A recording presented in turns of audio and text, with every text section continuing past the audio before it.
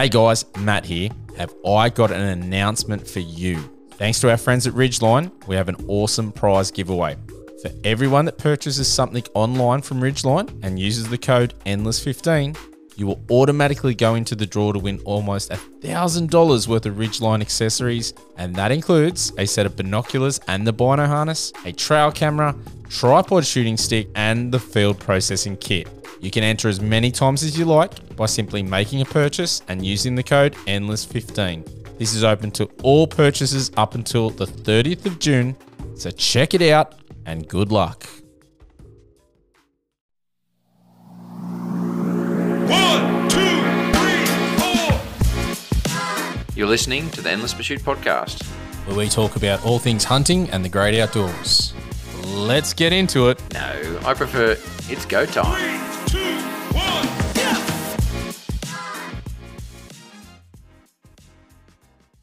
This episode is brought to you by Zeiss. Hunters need good glass, and with the Zeiss SFL or Smart Focus lightweight binoculars, you'll be on the hill longer and seeing further. The lens diameter has been reduced by 2 mil, making it possible to decrease their overall weight by up to 20% compared to the Zeiss Victory SF models. Not only that, the SFL binoculars are up to 30% lighter than comparable products from competitors. Find your local Zeiss SFL stockist at www.osaaustralia.com.au.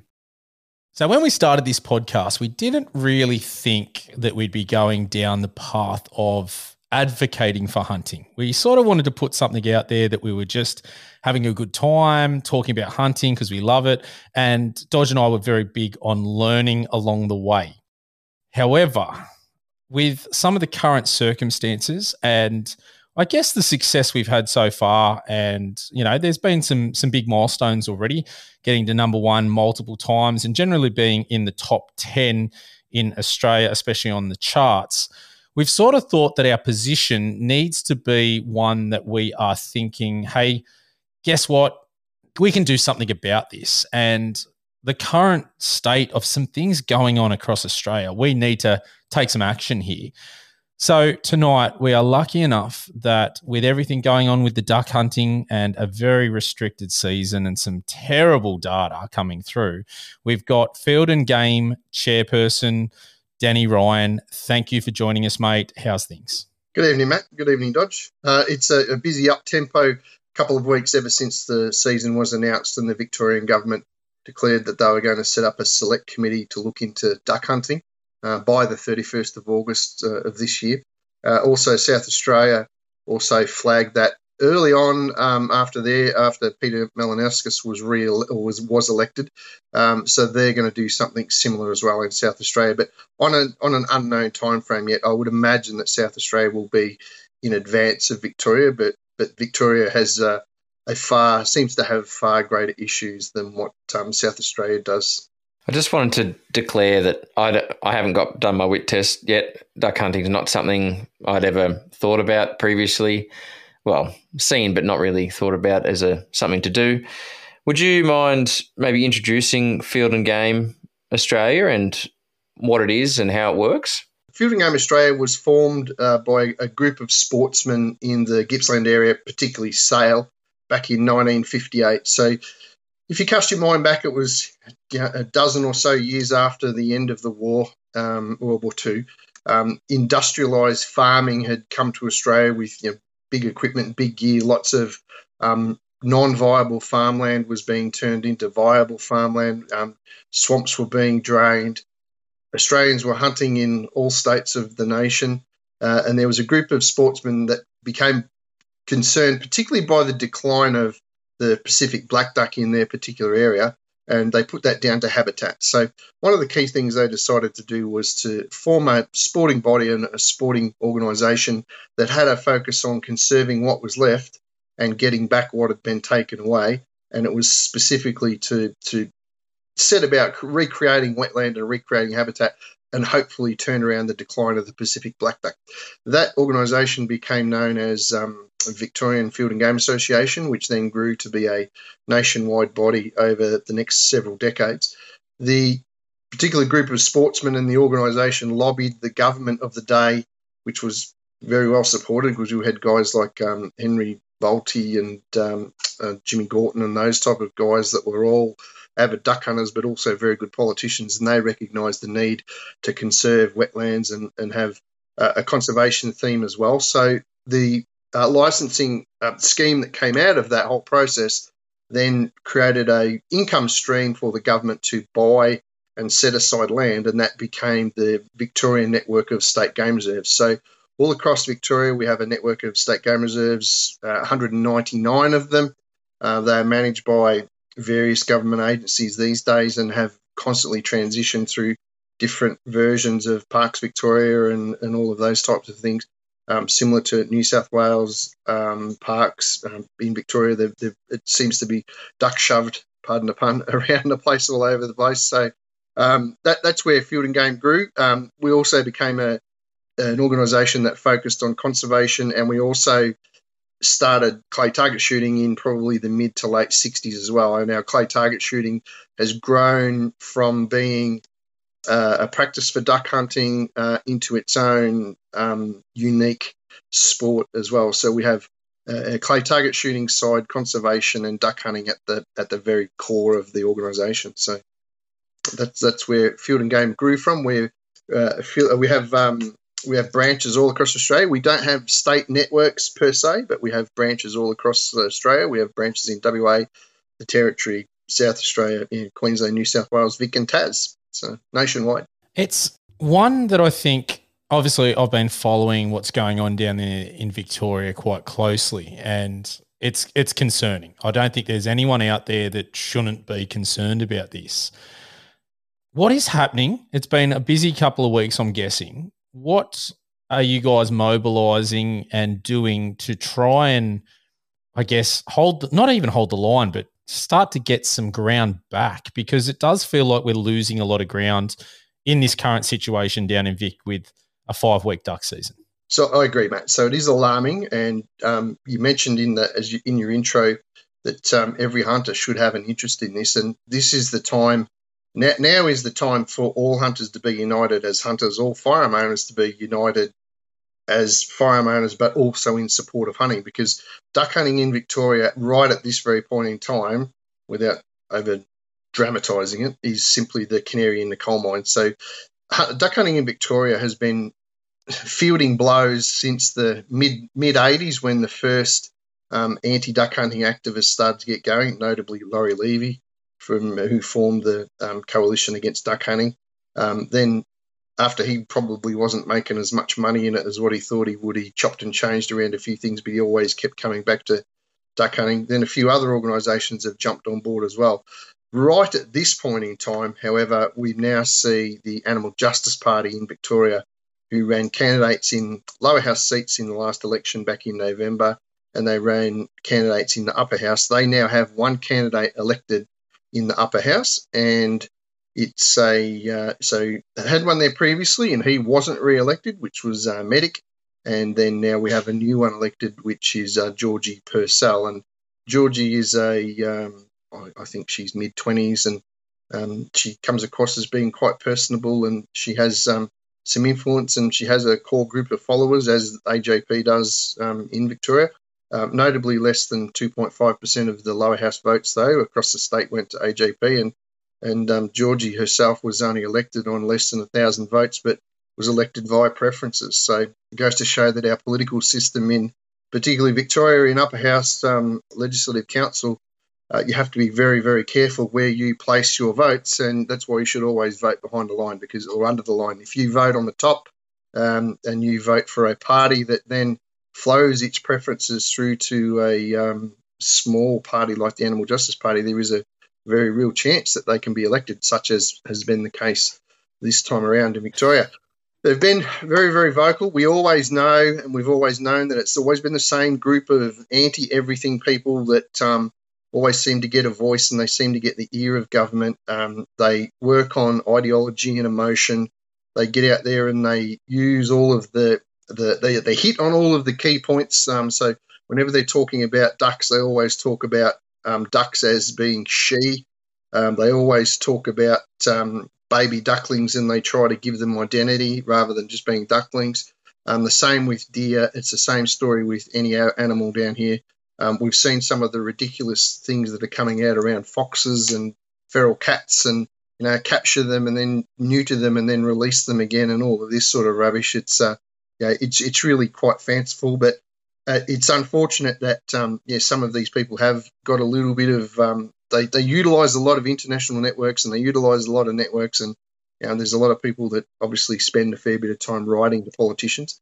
In our discussions with Victorian Labor Party prior to the election last year, there was a consistency that had flowed on through previous years, which was that they supported safe, responsible and sustainable duck hunting, and those goalposts have moved straight after they've been elected. So somewhat disappointing, and we're quite disappointed with the fact that we've got a severely reduced season.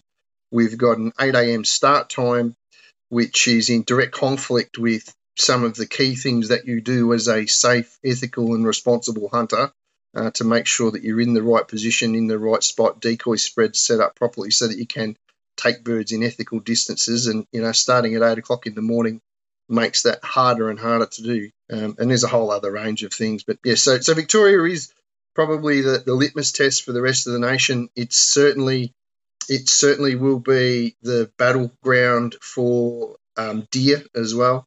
And then after that, it'll be firearms ownership. So it's the triple whammy.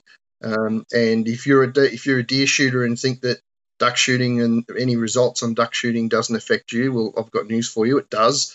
If you're a firearms owner and you're a target shooter and you think that none of this will have an effect on you, it does. It will reduce opportunity for every licensed firearm owner in the state of Victoria. And then, of course, this will grow and it will go out of Victoria and it will go to other states as well. It's something I've said for a while now, is that they're chipping away and they're going for little bits and just knock little bits out. And I'm not sure if you've seen the National Feral Deer Action Plan, and I know we're here to talk about ducks, but for me, it's just a lot of people, and it's funny, sometimes hunters can be their own worst enemies. And, we try to put a lot of promotion about the action plan out there because it's in draft and consultation. It actually closed today, which is Monday, the 20th of March.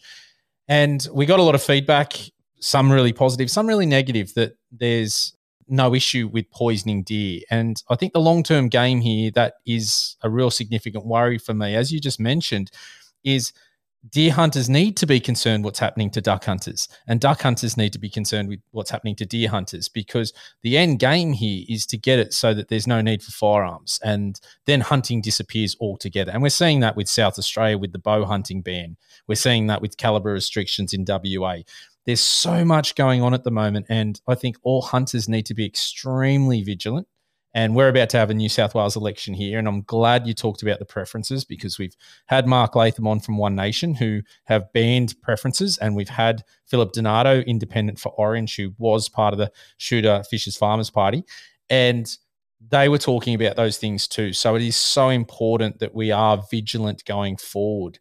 Now, one thing that's always struck me about the hunting community is the fact that there is, I guess, a lot of segregated little groups all vying for a piece of the pie to represent everybody.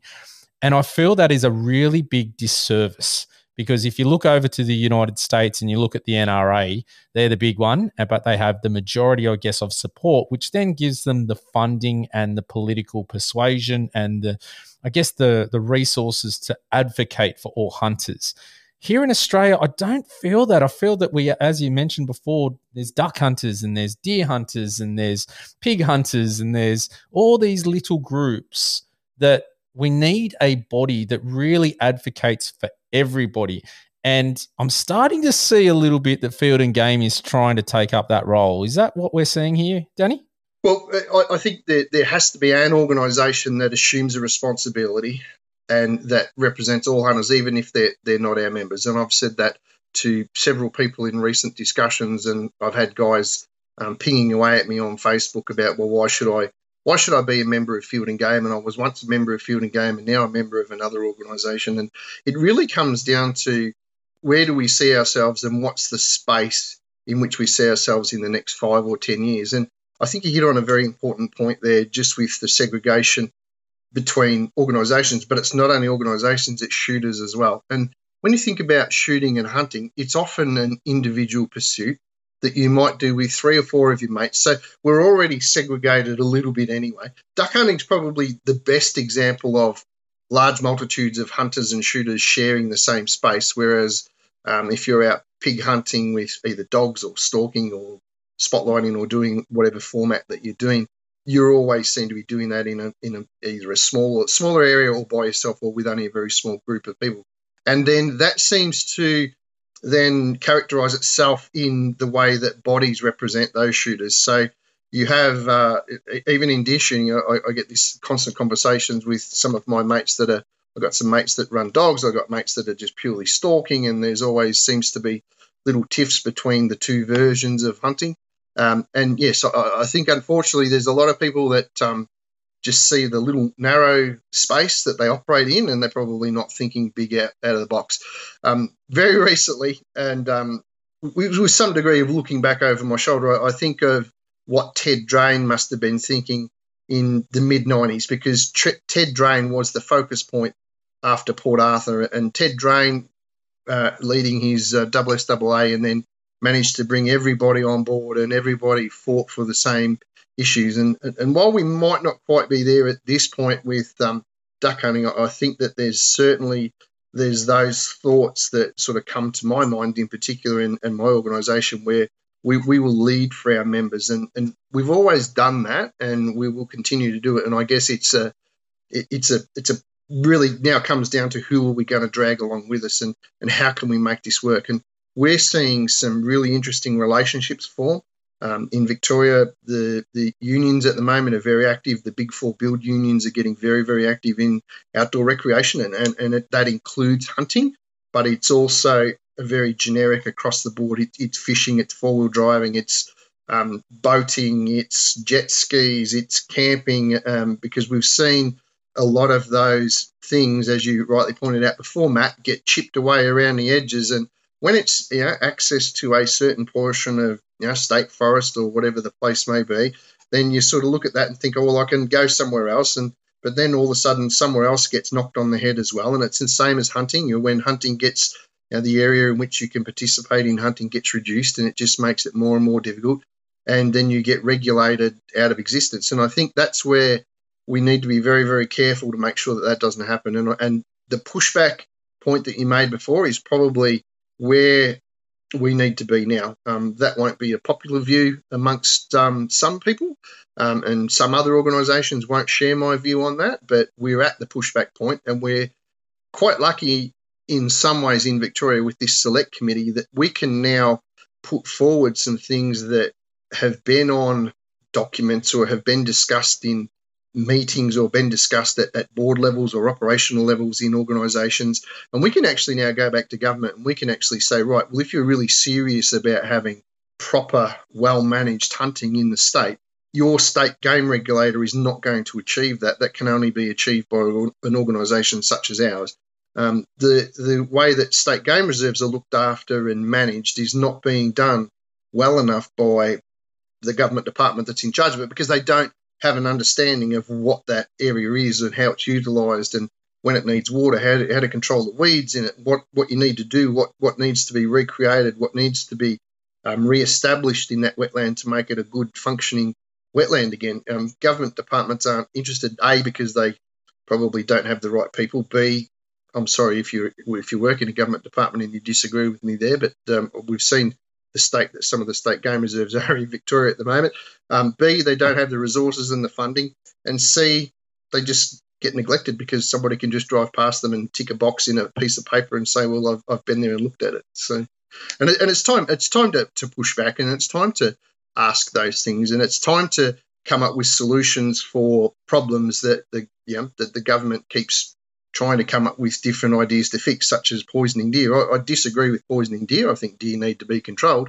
But if we've got a national park and we've got a deer problem in a national park, the simple solution is open it up to recreational hunting, close access to it for a very short period of time for the public to use, whatever the case may be. And right, that's a dedicated hunting weekend like they do in many national parks and things like that in America where they have white-tailed deer problems at the moment. I think Washington State, I think, was one of those places. There's a couple of areas there close by highly residential areas where white-tailed deer are at 4 times the sustainable population that can be sustained in that particular area. So they open that area up.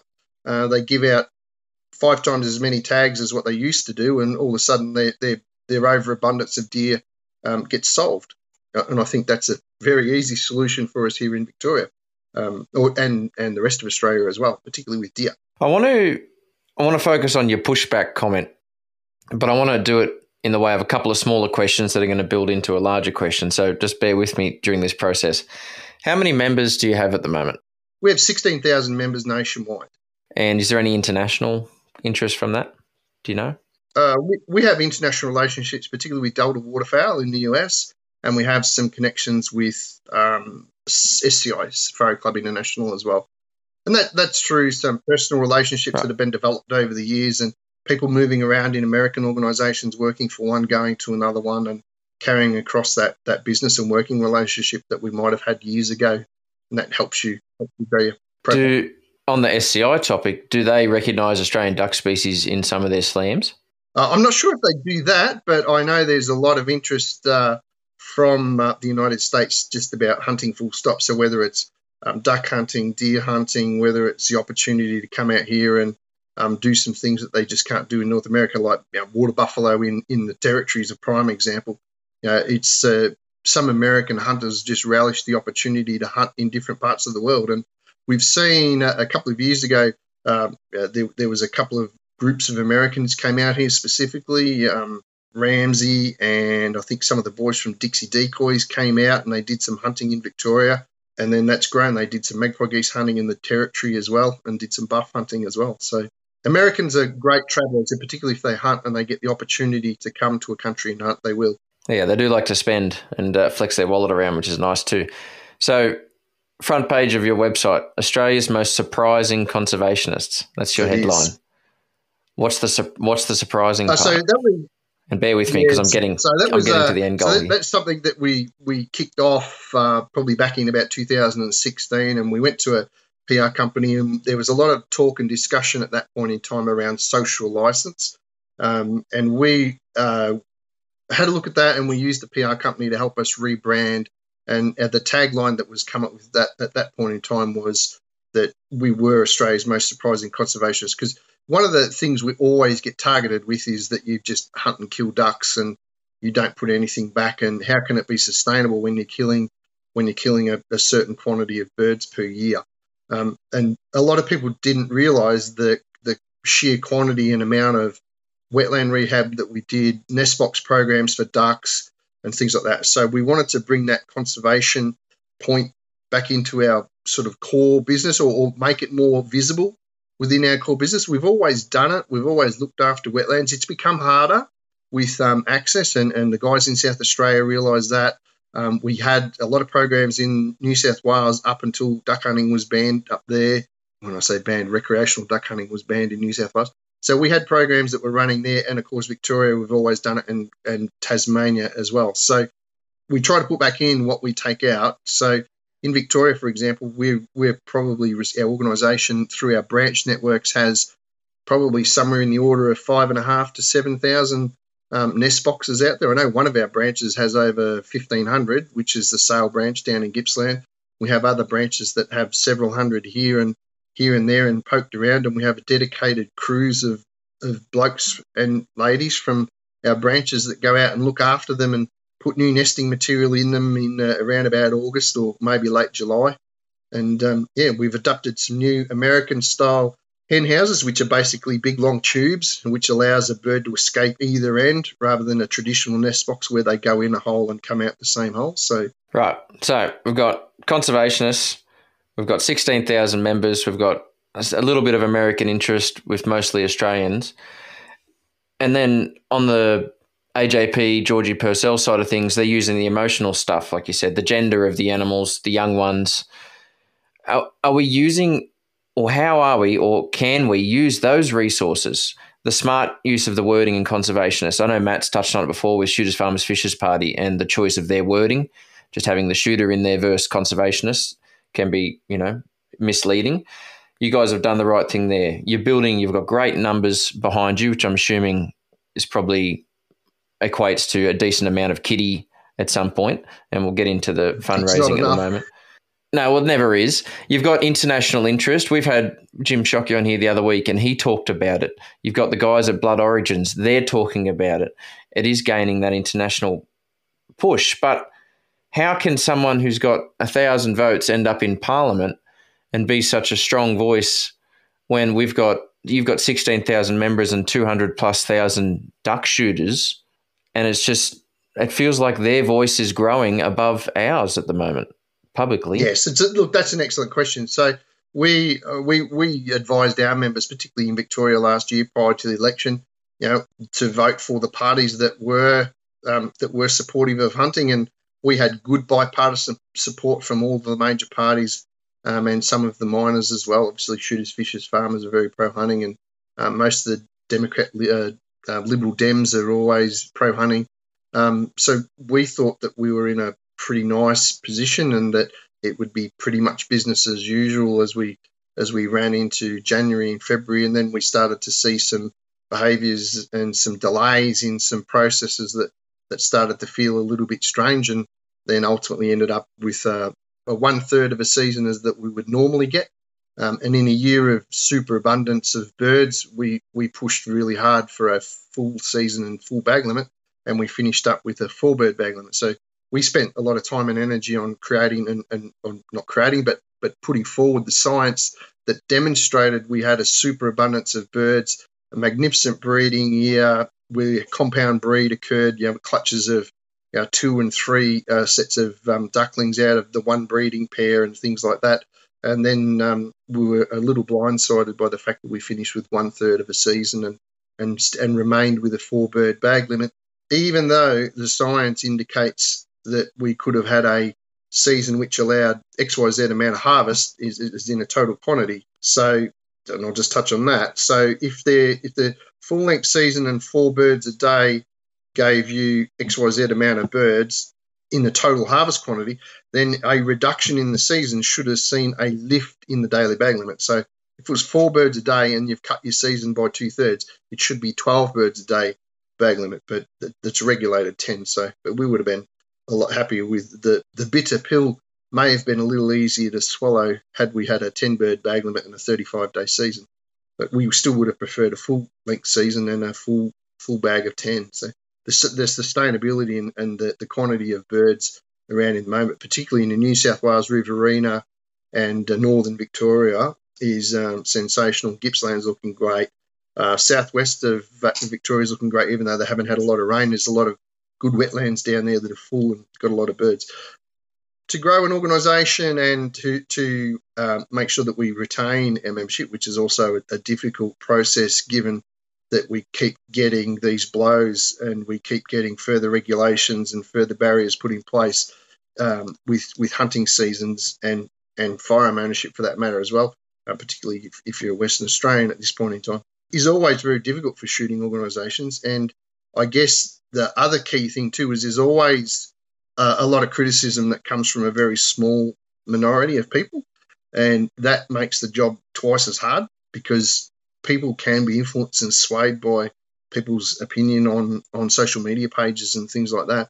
I've seen some extraordinary comments written about our process that we're in at the moment, where we're fundraising for some of our experts, and some of the comments that are being written by people are just, to be quite honest, it just astounds me. And I look at them and I think to myself, well, I've got a team of people that are probably going to put together the most definitive portion of work that's ever been done on waterfowl hunting in Victoria and Australia and South Australia. It'll be utilised not only in Victoria, it'll be utilised in South Australia, Tasmania. It'll shore up the territory.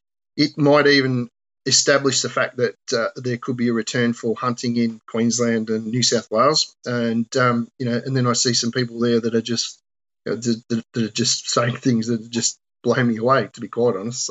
So sometimes we're our worst enemy, sometimes we're our best friends. But I think some people probably just need to have a bit of a think about engage the brain before they engage the fingers to start typing on keyboards. So I think that's a good point. And one thing for me is I read a lot of comments and whatnot on social media, and I think from what I see, and again, this could be wrong, but it's from what I see a lot of people that don't sort of care if it doesn't impact them. And if they've got private access and they only hunt deer, that they don't really care about the duck hunters, or they don't care about what the pig hunters do. And if they get banned, it's no big deal because it doesn't impact my little slice of what I'm doing. And this is where I think from an advocacy point of view, moving forward, we need some communication between our bigger groups. And Dodge called out a few people when we had the National Feral Deer Action Plan, because when we were pushing it and promoting it and saying, hey, have your say as a hunter, the bigger groups, we hadn't seen anything just yet. And they did come along, we'll give them credit there.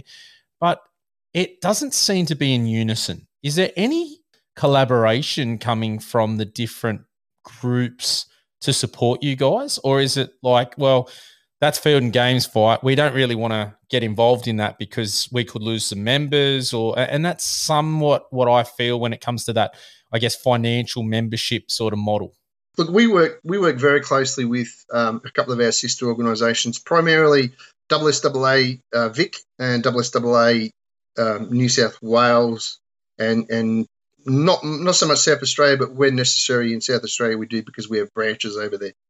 We also work fairly closely with the ADA, so we understand that deer space quite well, and we support ADA and ADA supports us. And this probably goes back, circling back to where we were talking about before, where little groups have gone and interest groups. I think the innovations that Facebook have brought to communication amongst certain groups of people has been really, really good.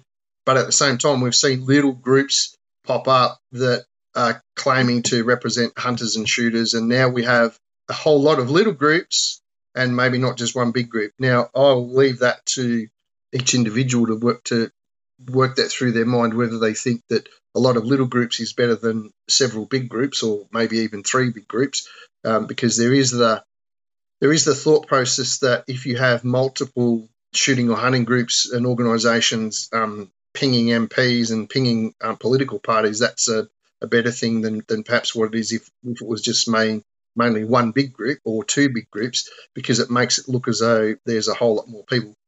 But I think the key thing is that we've got to start to think inside of state boundaries, but think with a national approach. So if we look at shooters' licenses across the whole country, and you have a look at some of the numbers, I think we have there's a fraction over 1.2 million licensed shooters in Australia.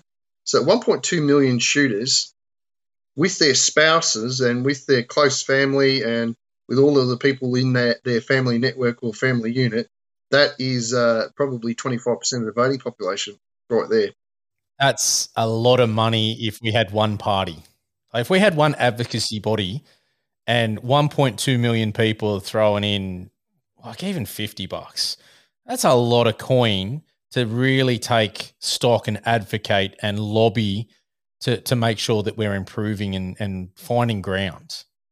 Correct. And this is where we've been working closely with not only our sister organisations, but other organisations outside our normal scope and normal limit. So here in Victoria, and this is probably, look, it may go down in history, and I hope it does. I hope it goes down in history that this is the issue and the topic that finally gets a whole pile of outdoor people all singing off the same sheet of music. So we bring in the fishing guys, we bring in the 4-wheel drive guys, we bring in the Greyhound Racing Union guys, because the animal justice parties of the world will ban greyhound racing. They will ban horse racing. They will ban horse jumps racing. They will ban live bait in fishing. There will be just so many things that will just get stripped away with. It's just one point after the other.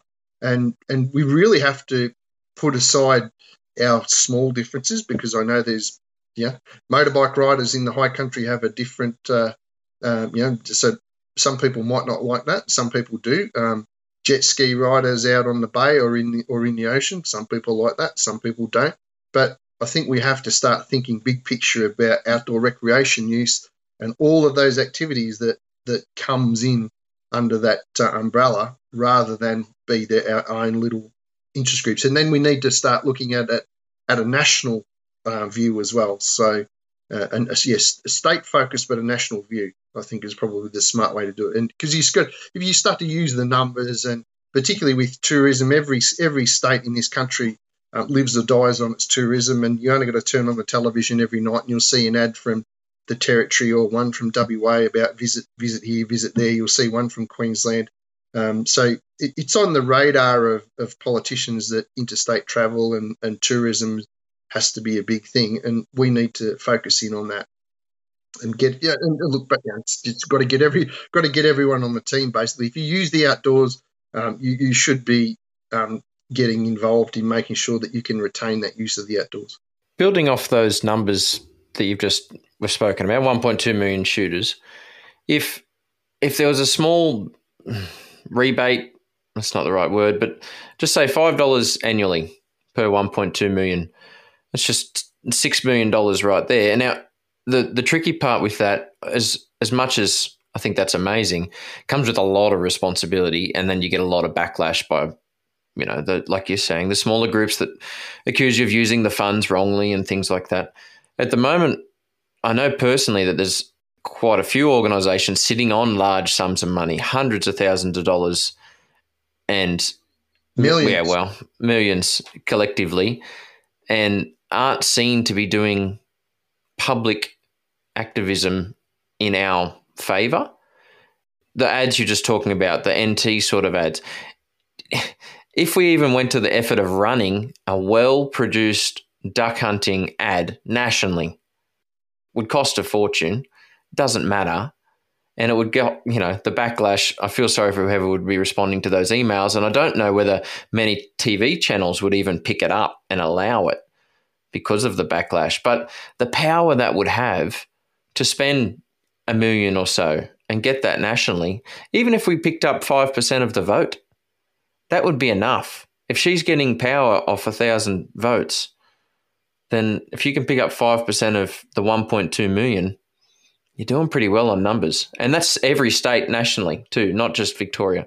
Absolutely. I'll just bring it. So there's a couple of really, really good points there, Dodge, but I know I sent myself an email today because I found something that was just a gem, and it was a discussion that it came from America, and basically it was about gun purchases and its contributions to wildlife conservation efforts in North America in particular.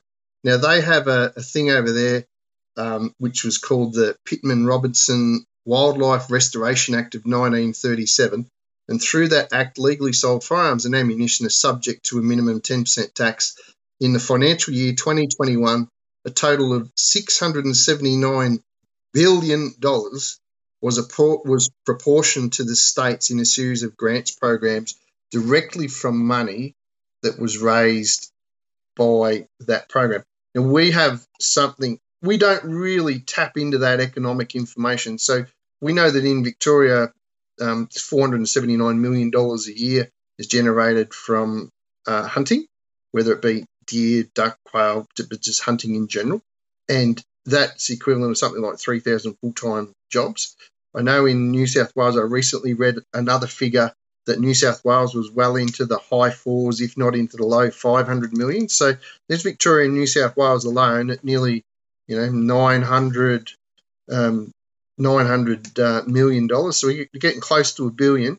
And then we've got to add in Queensland, which I think will probably run somewhere in about, it'd have to be at least half of New South Wales. So it's got to be getting close to 250. So all of a sudden we're over the $1 billion. And then if you add in the rest of the country, the Territory produces probably as much as New South Wales does, with if you counted guided buffalo hunts, and if you had all of the people that were running that industry up there gave you their proper numbers and let you know who was coming and going, then you could probably safely say you could probably get to 1.25 billion, maybe 1.3, 1.4 billion dollars worth of income a year just based on hunting in Australia. So that number, when you compare it to other events like, dare I say it, and I like Formula One race cars, but the Formula One here in Victoria, the race I think brings in $320 million. for the 4 days that it's on. Hunting in Victoria brings in $429 million for the year.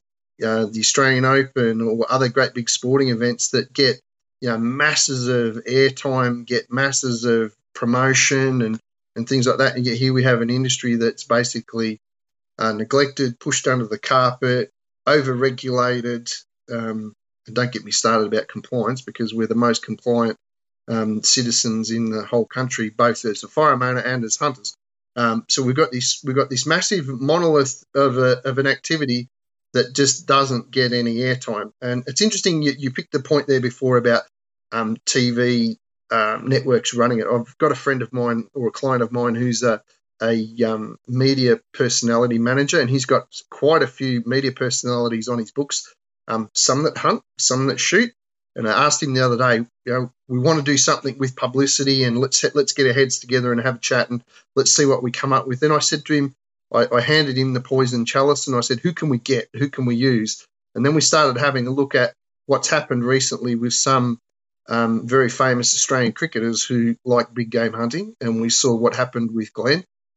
We saw the same thing with a few of the boys that used to like to go out into Western New South Wales and do a little bit of pig hunting as well. And we saw the media turn them into pariahs, thankfully only for a very short period of time. But the problem is, in our country, if we have a big personality come out and say, I'm pro duck hunting, we're going to have to pay that bloke his wages for the rest of his life, because apparently he just won't get any other gigs. So do we need to be smarter about how we manage that? So I think probably the easiest one would be through the chem-free, free-range food, and through the cooking networks and through the cooking shows. So maybe a PR program that, Australia's best chefs love wild game, and start to build that process. And I think it's something you could do fairly easily on Facebook, obviously with a lot of sponsored posts and things like that. But just start to guide the narrative, not necessarily change the narrative, but just start to guide the narrative now and just work up to certain points. And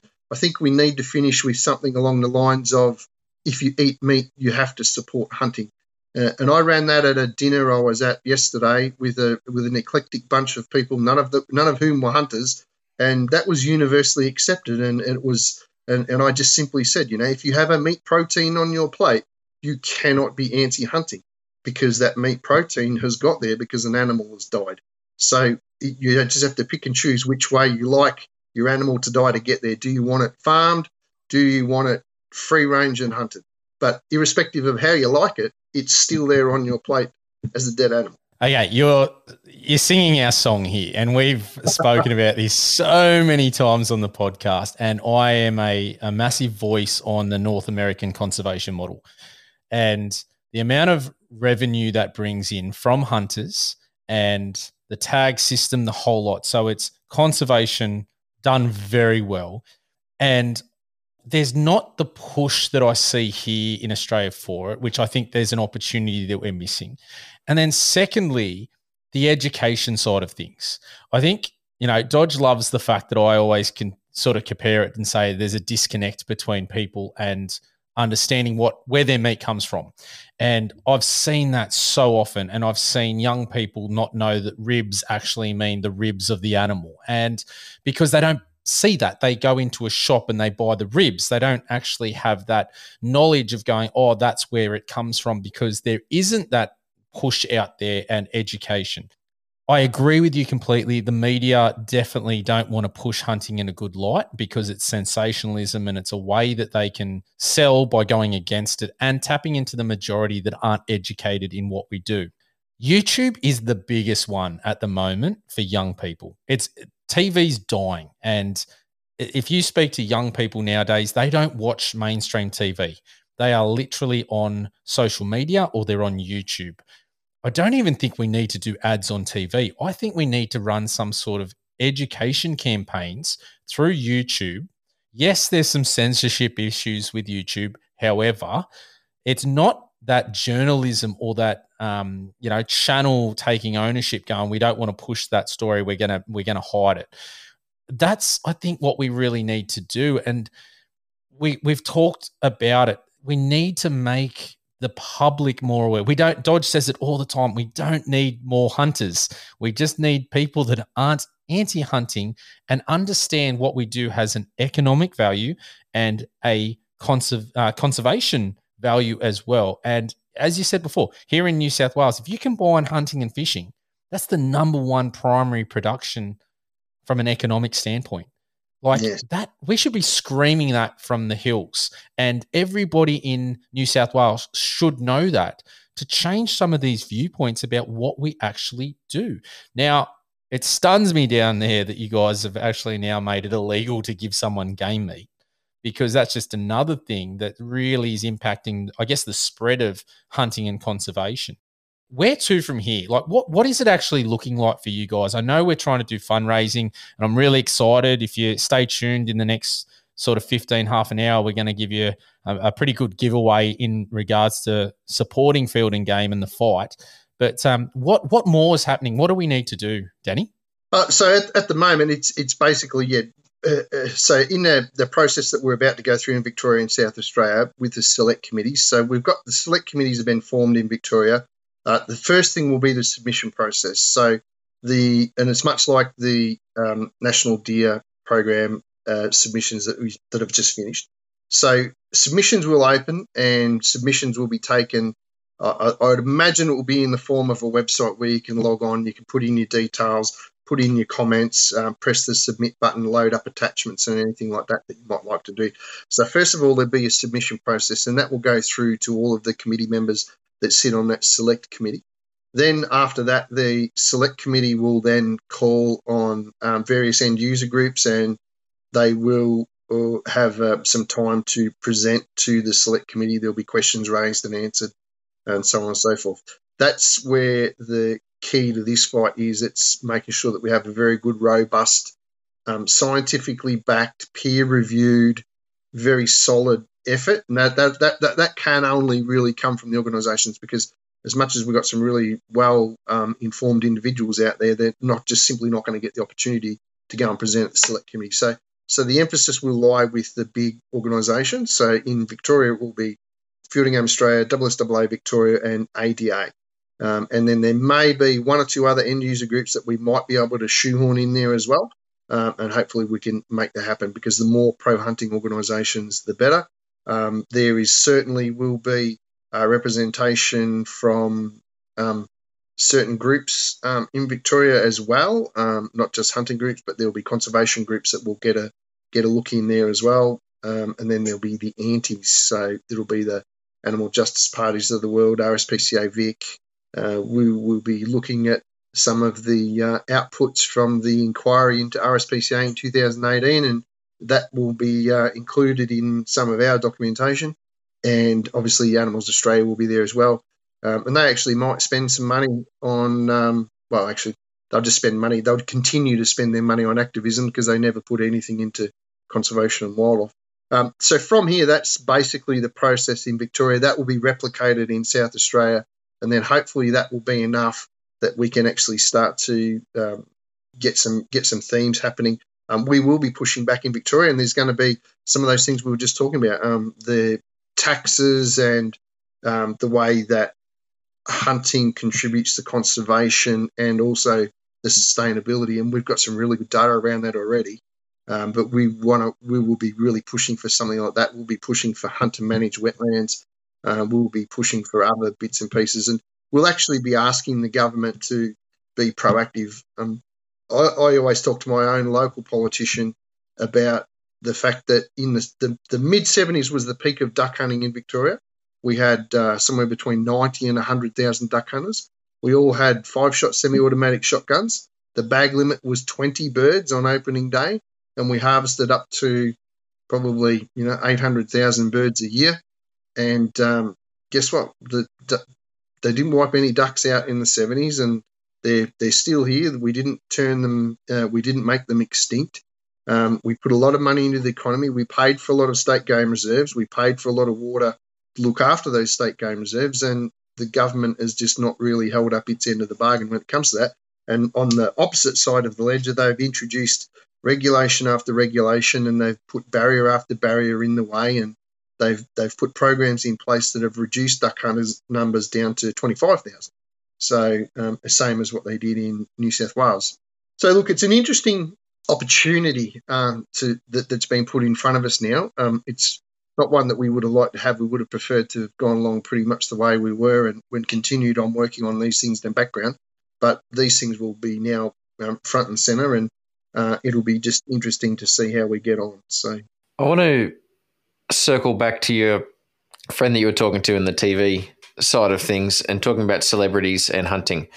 Now, I don't know whether you know what I do in the outside of the podcast and things, but generally fencing is my main business, but I organise guided hunting trips and take people on them. Sometimes I take them, sometimes I send them. A few of those that I've done are NDA related stuff. So Matt loves a secret and I'm pretty good at keeping them from him. But I've signed a couple in the past where I can't discuss the hunt I went on with that person because they're someone that has that sort of profile. We actually have a guest coming on and she was, let's say she's a bit of a hero in a community and maybe on a TV show that was just on recently, but she got outed as a hunter and it just crashed for her, but she just rose above from it and used it as a way to strengthen her identity and didn't let it. And we'll hear from her on her side of it. But I think, the whole Glenn McGrath thing was a bit tricky. And I don't know, I can't get my head around the fact that these people are scared to show themselves. And although they might, cop backlash and lose, some sort of support, they're definitely going to gain a lot too. They'll probably gain more than duck hunting will out of this situation if they came out and said they were pro hunters. But I live down here in the Southern Highlands. There's a few celebrities that live around here. A select few of them have large properties, and I know I've delivered a gun safe to one of them. So, but they shoot and they hunt, but they just don't want to talk about it. And I can imagine the power that some of those names would bring to it. And I understand that's a huge risk for them and not something they want to. I'm a pretty open person. I live life publicly and I'm not scared to talk about hunting, but I'm also not a celebrity, so I don't have. I recently watched a YouTube video and it was an interview with Quentin Tarantino, and it was at some point in time in the mid-90s, and it was just as Tarantino was, I think he'd just done Pulp Fiction and he was one of the new guys in town in Hollywood. And he said in this interview that, he was invited by Spielberg and it was another famous director or something like that. And they said, they sort of just invited me along for a weekend and we went duck hunting for the weekend. So, here is, Quentin Tarantino, Spielberg, and probably Tom Selleck also. I know Tom Selleck's a big shooter and a hunter. So if we had someone like with that type of profile in this country, and we used to have it because in Victoria we had a state premier back in the 50s and the 60s who changed the dates of an election because it clashed with duck opening weekend. So we couldn't have an election on that weekend because it would interfere with his duck opening. So we had the same where we had prime ministers that were into hunting and stuff like that. And it's sad that we've sort of lost that connection. But I could just imagine with some of the people that I know that are celebrities that if they came out and would present themselves, I think there would be like you say, probably a small backlash for maybe a short period of time. But the world is fickle these days. The world moves on from a story from the news cycle is only 24 hours long, and you don't hear about what happened a week ago. So it's an interesting topic to theorize about and to see how we can maybe make some things to work. What we need some more like American style celebrities that just don't care. They just come out and like a Joe Rogan or country music guy. Anyways, it'll come to me later, but we need some guys like that. That will stand, put their hands up, and be president of the NRA. Luke Bryan is one of them. Yeah, he's a hunter. Those type of guys, and it would be really, really nice if we could do that, even if it was just the most basic stuff. Like I'm a firearm owner and I'm a proud, responsible firearm owner. That would be enough to start to guide and change the narrative around firearm ownership and then hunting. Yeah, definitely. All makes sense. Listeners, stay with us. We're going to take a quick break and we'll be back in a moment. Everyone knows hunters need good glass, and with the Zeiss SFLs or Smart Focus lightweight binoculars, Your hunting time will be enhanced with this great bit of kit. Optimised to be as lightweight and compact as possible, the Zeiss SFL binoculars are a great addition to the SF family. The new ultra-high definition concept ensures true-to-life colour reproduction and the highest level of detail. Thanks to its smart focus concept, the focus wheel is perfectly positioned, enabling fast and precise focusing, even with gloves on. Find your local Zeiss stockist at www.osaaustralia.com.au. Okay, we're back, and there's for those viewing us on YouTube, you'll see there's been a bit of an attire change. We've got a previous guest and friend of the show back, Troy from Honka Hunters. Welcome back, mate. Thanks for joining us. And you'll notice that I've got my lovely Honka Hunters stubby holder.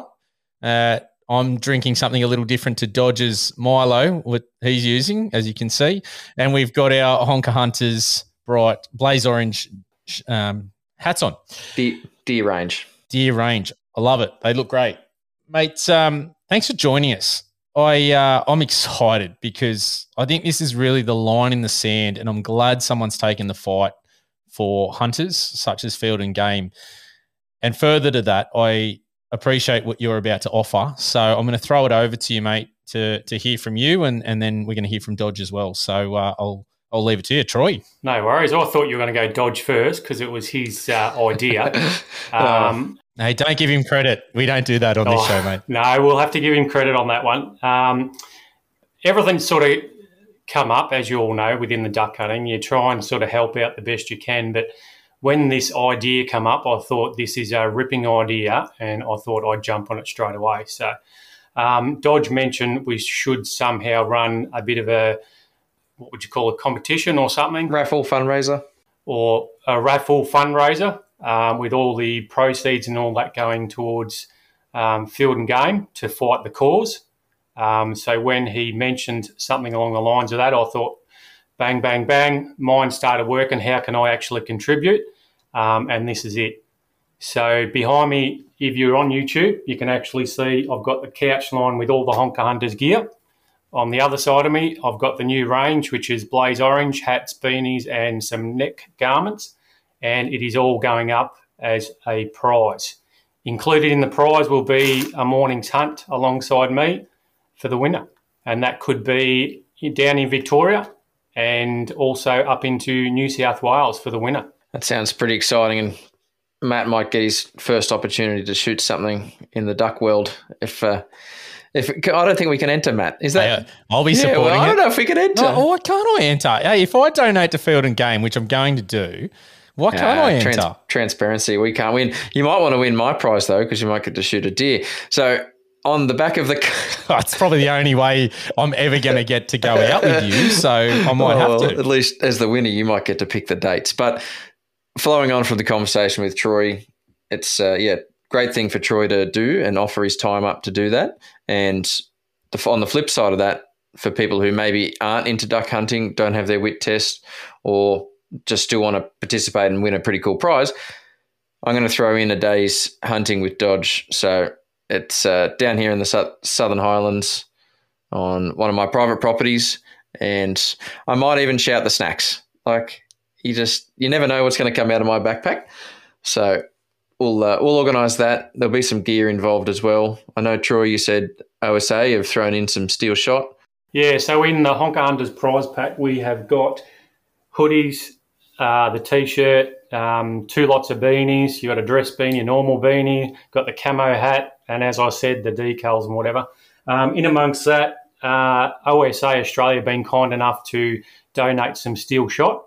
So if you are the lucky winner and you win that on the morning's hunt that you come with me, there's some steel shot provided. Right, that's pretty cool. I'm sure we can organise something on the deer hunting side of things, I would say, as well. So we look forward to getting this out there and getting this going. More details will follow, obviously, but we just want to thank Danny at Field and Game for what he's doing, and I just want to throw to him now and maybe let him talk a little bit on where the money will end up once it sort of ends into your hands. Well, firstly, guys, thank you very much. Really, really appreciate the effort and time and thought that's gone into offering some prizes for to help the fundraising effort along. Our organisation is, even though we have 16,000 members, we only have a very small, limited resource pool of cash left over at the end of the year. We, as an organisation, we spend a very large proportion of the membership fee every year on direct services to members. So, and we offer branch rebates back to our branches to help them out as well. So, which is only a very small portion of the membership. So, I really appreciate the donation of the goods and the time and the effort that you guys will put into that. And I encourage everyone to jump on board and give what you can and go into the draw to win a prize. Go shooting with a couple of fellas that might get you onto some birds or into some four-legged things. In terms of where our organisation is situated at the moment and what we're spending our money on, we've currently engaged the King's Council to review the whole Victorian duck season decision-making process. So that's in relation to the Act, and we've got someone that's pulling that apart at the moment. We've already gone to market for an external consultant to compile and present all our key points, which will address the scope that the Select Committee is going to have. We have got reams and reams and just megabytes and megabytes of PDFs and information, so we've just got to compile that into a document that's going to work and that will be utilised. And like I said before, it'd probably be the defining, to this point, the defining lot of information about duck hunting in Australia. So we've got to get that right.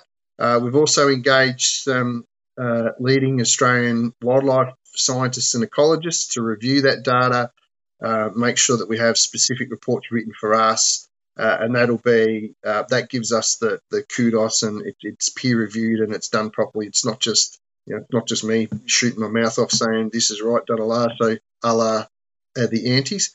We're also be engaging some overseas specialists to work with our Australian science and review it and compare it to how things are done overseas, and particularly North America, because North America is world's best practice. We've already got a couple of political consultants. So at this point in time, I can't tell you who they are, but one is a recently retired Victorian state politician. Another one is a politician from another state.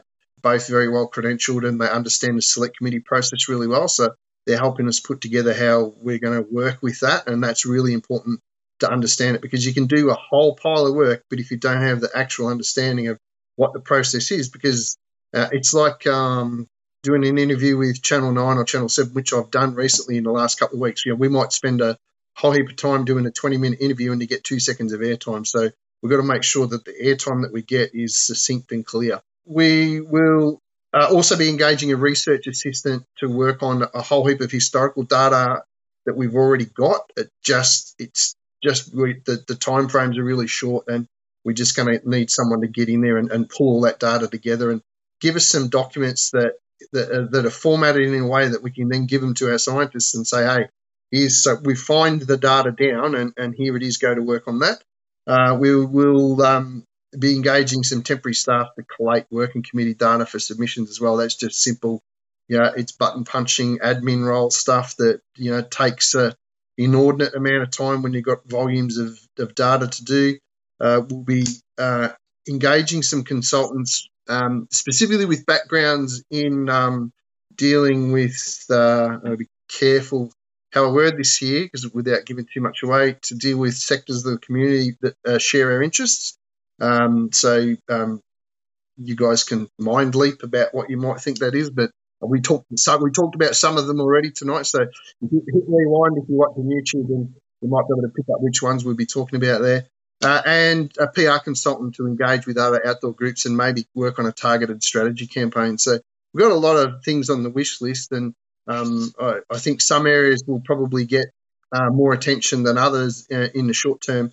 But I think there's some really good long-term and medium-term things to get done before we get to the Select Committee, and I think it'll come together nicely if what our basic plan all figures out and works together. And of course, we'll obviously be sharing some of that information, not just for our own submission, but to other people as well, to bolster their submission process. And that's a really important fact, because there's other people that are in this fight as well, and we're taking the position that we will be assisting other organisations, and perhaps smaller organisations and other community-based organisations that need a bit of a hand with some data and some specialist information as well. So we'll be sharing some of that data out as well. So many facets and many prongs. I'm glad that we might be able to assist in your association in some way. And we know it's not going to take $20. Really it's going to be a little bit more than that to chip away at this and get all that done. So we appreciate your efforts, definitely. But I just want to thank Troy for instantly putting his hand up and putting his brain to it and coming together with us on this. And I'm sure there'll be some other prizes and gifts that we can organise as other people get wind of it. So we'll keep building on that, and the prize pool might grow to something pretty cool. Yeah, fantastic. Yeah, so keep checking out probably the social media. So Field and Game, Honker Hunters, and Endless Pursuit, whether it be on Facebook, Instagram, Twitter. You guys can find us. It's going to be, hopefully we can raise a lot of money here, because I really do see this as the line in the sand. And I'm quite excited to see where this leads, because I think it's been building here in this country, and I think we've had a very lackluster attitude as hunters for, quite a few years. And I think this is the catalyst, and this is what we need probably to spur us on and kick us into gear to unite and say, hey, enough's enough. What we do is it's amazing. It's, I don't know the words to describe it. It's conservation. It's, providing good, healthy food. There's so many elements to hunting that are brilliant, and we need to push that, and we need to educate that, and we need to be getting it out there. So, guys, I'm excited for where this is going to lead. Troy, I do really appreciate what you've thrown up there. Dodge, doesn't shock me. You're asking anybody else to go out hunting with you. They're going to pay for it. And buy a Danny, ticket. Well, either way. So, but and Danny, I think what you guys are doing is fantastic. So, I'm excited. I'm really keen to see where this leads. Yeah, thanks, Matt. We're very keen to lead the way, and we've got a lot of guys that are helping, and it's not just our organisation's a very eclectic organisation, big, broad cross section of people from all areas of the community, and the way that everyone's coming together at the moment, it's really, really top notch. And I think a lot of people have sort of the pennies dropped, and I think that everyone's going to pull together and work together. And I think it's very, very important to acknowledge that when we do work together, I think we can probably get some good outcomes, and probably, like we were talking about earlier, actually advance hunting in this country off the back of a couple of little things like this. And I guess a movement starts with a couple of key things that happen, and we've just got to just keep pushing it along once we get some momentum. So terrific. Yeah, for sure. Yeah, put the differences aside. Let's all band together and get into it. That's it. And it's like we were talking earlier. Yeah, it could be when we start talking about deer, it could be a caliber ban in New South Wales and Victoria could have drastic effects on people's ability to do things and control wildlife, wild dogs or whatever the case may be. I know some of my favourite calibers are on that list in WA, and you only have to look at the front page of. There was a WA news story come out today with a whole table full of gel blasters labelled as semi-automatic firearms and automatic firearms and things like that, and it's just astounding what's happening in WA at the moment. It's insane. You just sit back and go, what is going on when we're thinking toy guns that shoot a little ball of water gel is classified as a firearm? You honestly have to sit there and go, what is going on in this country? Look, we really appreciate your time, guys, and for our listeners, share this far and wide, because this is a fight we need to take up, and we need as much support for Field and Game as we can possibly get. And, there's a couple of good prizes up there now too, even if it wasn't the incentive to back them, which there definitely is. Let's get behind this and make our voices heard as a collective, because that's what we need for our, next generations to continue hunting and make sure that we're not losing the fight. So on that note, I think that's been a good one. I really appreciate your time, Denny, and Troy for joining us as well to give up those things, and Dodge as well. So if anyone has got anything else to add before we go, but otherwise I think we'll get out of here. I just want to say that, Matt, you spoke about it early on, and Troy, you didn't hear this, but when we started this, we didn't plan to head down this path. And personally, I've never been down this path. I've been one of those people that sat back, that doesn't quite affect me. I probably won't write a submission to my MP or things like that. And I've been a little bit naive on that. And doing the podcast has really opened up my eyes to the plight of other hunters. I mean, it's always annoyed me when like bow hunters get annoyed at rifle hunters and things like that. I've never done anything about it. And now we're in a position where we have these people that listen for some reason to what Matt and I want to say every week. And they're, leaning on us and learning from us. And I've got to lead from the front. And I think, guys like you, Troy, Denny, us, we're all trying to do it. We're trying to lead from the front. And we both, on behalf of Matt and I, appreciate what you guys are doing. And look forward to continuing this and seeing where it plays out, Denny. Yeah, I agree. And look, Dodge, you hit the nail right on the head. At the very, very minimum, if each individual can be an advocate for themselves and for their own hunting rights and their own shooting rights and firearm ownership rights, even if they don't want to join an organisation, if they don't want to contribute in that manner, you must be an advocate for your own sport. It'll be a lot easier if you join an organisation because that gives you a power factor upgrade, for want of a better term, because you have your own individual input, plus then your organisation also represents you.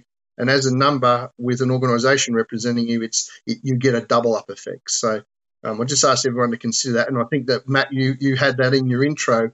And that's one of the key points is we've always operated as individuals. But if you take anything away from tonight and watching this video and listening to the podcast, if you as an individual make sure that you act, then that we are going to be a long way in front of if you don't. So, and thanks guys for having me on. It's been really enjoyable talk and discussion. I love talking about shooting and hunting and all things to do with firearms and gunpowder. So thanks for having me on, and look forward to maybe catching up and talking about some other things at some other point in time in the future once we've won this fight. I think definitely we want to keep on top of what's going on down there, and I think it's much broader than what is actually happening in Vic, so it will impact the rest of Australia. So I guess the last message I'd like to send out there is unity is key. We need to unite as hunters and what we do and make sure that our voice is heard as a collective. So on that note, thanks for listening, and we'll catch you next time. Bye for now. See you guys. If you have a question for the team, shoot us an email. Our email address is theendlesspursuitpodcast@gmail.com. Alternatively, jump on our social media, Facebook and Twitter. You can find us by using the @huntingjourneys, and Instagram, find us on endless_pursuit_podcast. Thanks for joining us, and we'll see you next time.